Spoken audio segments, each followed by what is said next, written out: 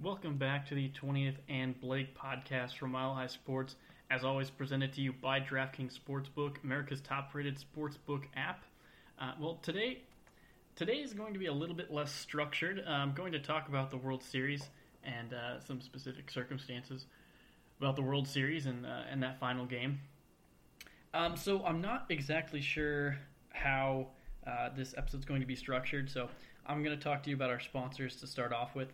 So the season is in full swing and action is still unfolding. So head over to DraftKings Sportsbook, America's top-rated sportsbook app. With so many storylines across both professional and collegiate sports, this is the time to check out all that DraftKings Sportsbook has to offer. If you haven't tried the app yet, head to the App Store now because you don't want to miss this. To celebrate the showdown in Happy Valley, DraftKings Sportsbook is giving all new users the chance to turn $1 into $100 when placing a bet on either Ohio State or Penn State. Additionally, DraftKings Sportsbook is giving all new users the chance to receive a sign-up bonus of up to $1,000. On top of all those great sign-up offers, DraftKings offers great odds boosts every Sunday to help you make it rain. DraftKings is safe, reliable, and secure, making it easy for you to deposit and withdraw your money at your convenience. Download the top-rated DraftKings Sportsbook app now and use promo code MHS when you sign up to get this can't-miss offer. Pick either Penn State or Ohio State, bet $1 on them, and cash $100 if they win. That's $1 to win $100 when you use promo code MHS during sign-up. For a limited time, only at DraftKings Sportsbook. Must be 21 or older, Colorado only. Bonus comprised of a first deposit bonus and a first bet match, each up to $500. Deposit bonus requires 25 times playthrough. Restrictions apply. See DraftKings.com/sportsbook for details. Gambling problem, call 1-800-522-4700. So, a lot was discussed after the Game 6 of the World Series. By the way, congratulations to the Dodgers for winning the World Series. Division rivals, they built a ridiculous team this season, and regardless of the payroll, they did a great job. They acquired all the right players, and their roster was excellent top to bottom.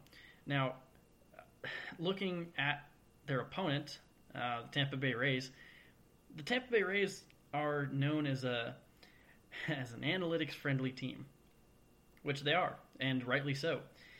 Actually, the only reason that the Rays were really in the World Series was because of their shrewdness with the deals that they've made, the farm system that they've built up, the players that they acquired, and the analytics played essentially the largest role in getting the Tampa Bay Rays to the World Series. Now, obviously, I've talked about analytics very frequently on this show. I've read off some advanced statistics when evaluating players, at least some of the more commonplace ones. But the Rays came under fire a little bit after Game 6, and it was because of the decision to pull Blake Snell after 73 pitches, I believe, after he had shredded through the Dodgers lineup twice. A lot of people blame this on the analytics, and I can't really say why. I believe people blamed it on the analytics because, well, the Rays are an analytics team, and every decision they make must be based off of analytics, right? Well, yes, but isn't every decision that every team makes based off of some sort of data point, off of some sort of analysis? I mean, even when you're going by the quote-unquote eye test, you're making some evaluations, even if they may not be off of raw numbers. Basically, every major league team uses some numbers to evaluate how they're playing. And I think the stigma against analytics, at least at this period in time, is just based off of a misunderstanding what analytics is. Well, what is analytics? Analytics is nothing more than data. Data is literally just the numbers collected for the games over the course of a season, the course of a few seasons. And there's varying degrees. You take data like hits, home runs, RBI, batting average, the classic baseball card statistics.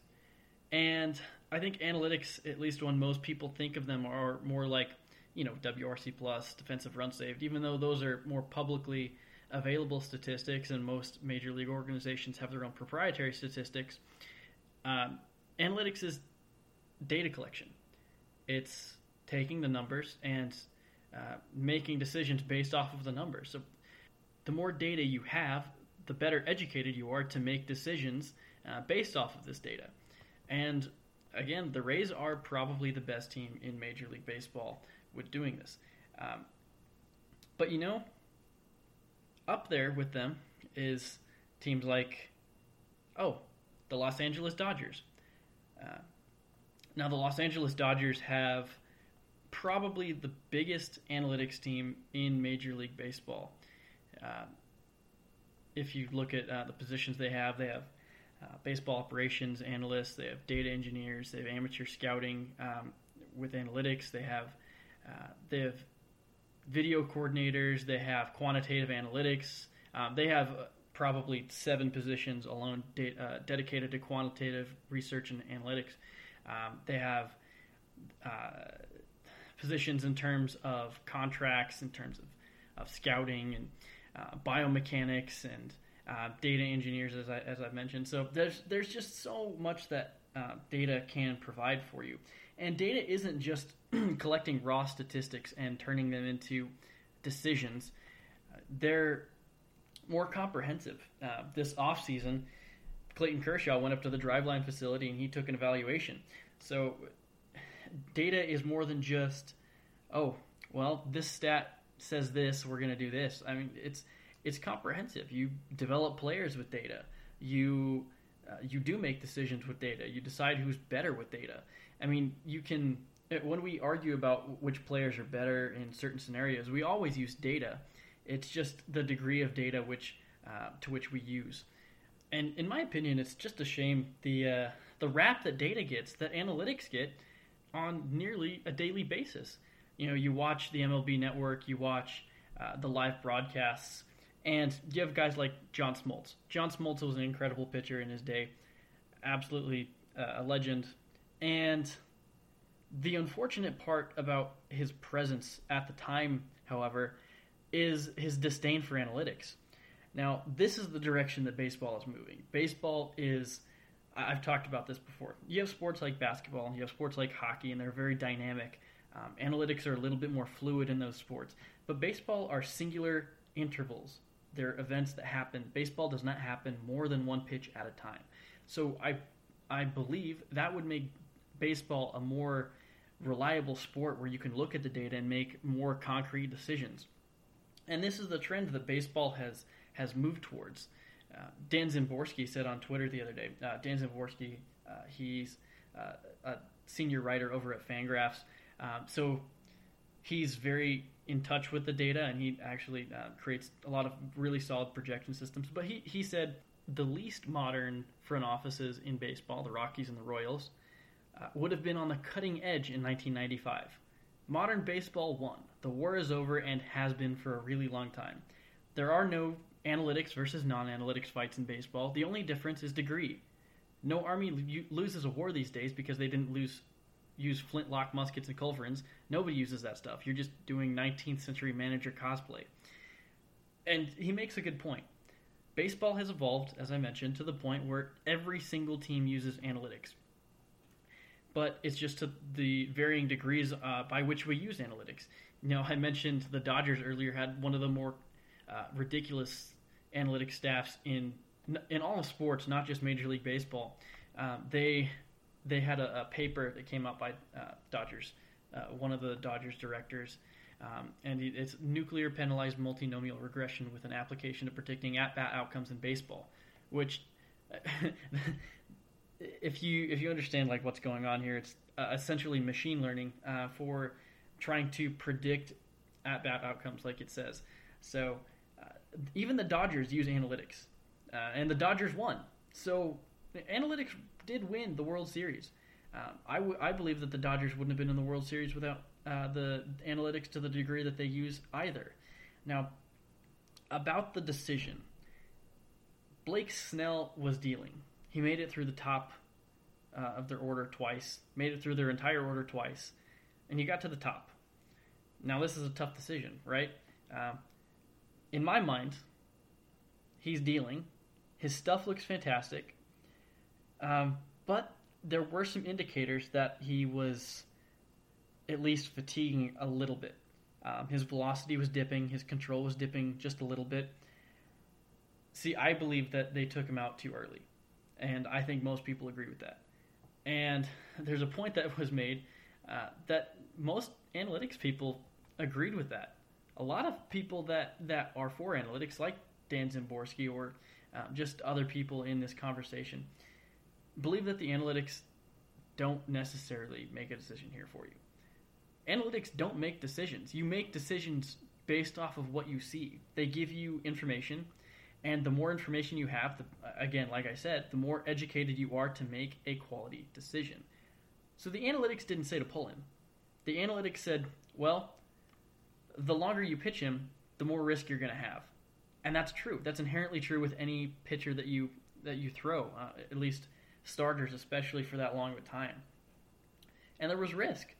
I would have left him in for at least, a couple more batters, maybe a full inning. I mean, he only let one runner on. I believe he could have finished the inning. His pitch count was fairly low. And I mean, pitch count is data in the raw sense of the word. And people use data, and people take the pitch count. They understand where guys start to get fatigued. Blake Snell typically doesn't go super deep in ball games. He doesn't, hit 110 pitches a game consistently. So if you look at the data in that manner, that's a good indication that maybe he was reaching the end of his rope. Well, again, the analytics didn't make the decision. Kevin Cash made the decision based off of the information that he had. And hindsight is 20/20. If you take Blake Snell out and the bullpen closes the game, we all look back at it like, hey, man, that was a really good decision. But again, hindsight's 20/20. Analytics weren't in the wrong here. People just don't understand what analytics are, and they don't understand that you use analytics on a daily basis, and the more information that you have, the better you are off for it. The Rays would not have been in the World Series without analytics. The Twins would not have been in the playoffs without analytics. The Dodgers would not have won the World Series without analytics. Now, the teams in baseball that use analytics are teams like the Dodgers, teams like the Rays, teams like the Yankees, teams like the Houston Astros. Say what you want about the Houston Astros. They have constructed a great roster regardless of previous circumstances. The Athletics have traditionally been very good with analytics. Billy Beane, if you actually watch like Moneyball, right? Moneyball is a classic movie about using data and evolving the game of baseball with numbers. The data that they used in Moneyball is like it's when you look at what teams use now to evaluate players, that's elementary stuff, and that's how fast baseball has evolved. Baseball took forever to get to the point where it's at now. I mean, you did have early precursors. Branch Rickey used a version of wins above replacement back in the 40s. So you have precursors, you have precedent, but baseball hasn't really fully accepted the analytics movement until recently.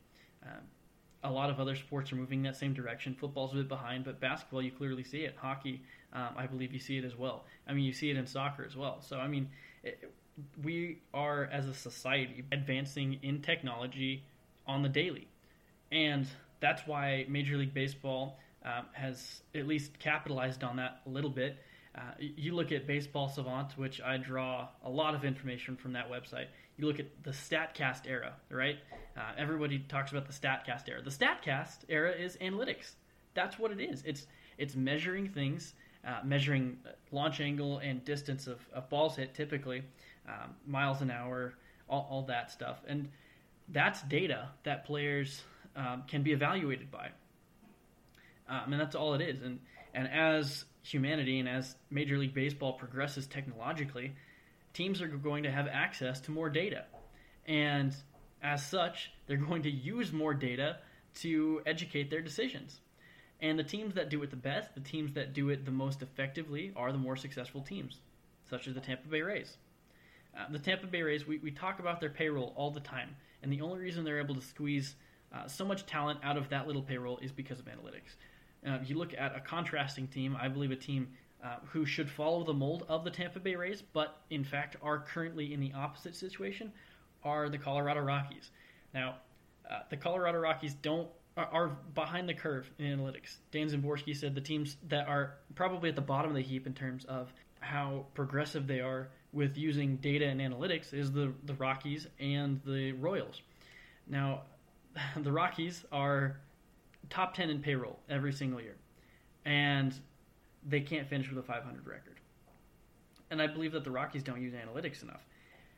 And you see that reflected in their decisions. Now, maybe they have they don't have a decently sized analytics staff, but maybe they have a decent amount of proprietary analytics. Maybe they have a very good analytics staff, even if it is small. But even if they do have that, the front office doesn't use it. If they collect that data, the front office doesn't use that information to improve the roster. And that's what I've harped on this podcast countless times, is analytics is used to improve the roster, make game day decisions. Player development is huge for analytics. I mean, one of the biggest testaments, at least in recent memory for the Rockies, was Adam Ottavino.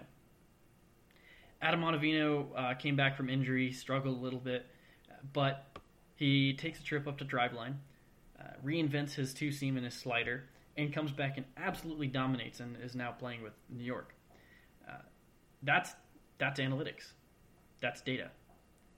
Again, I talked a little bit about John Smoltz.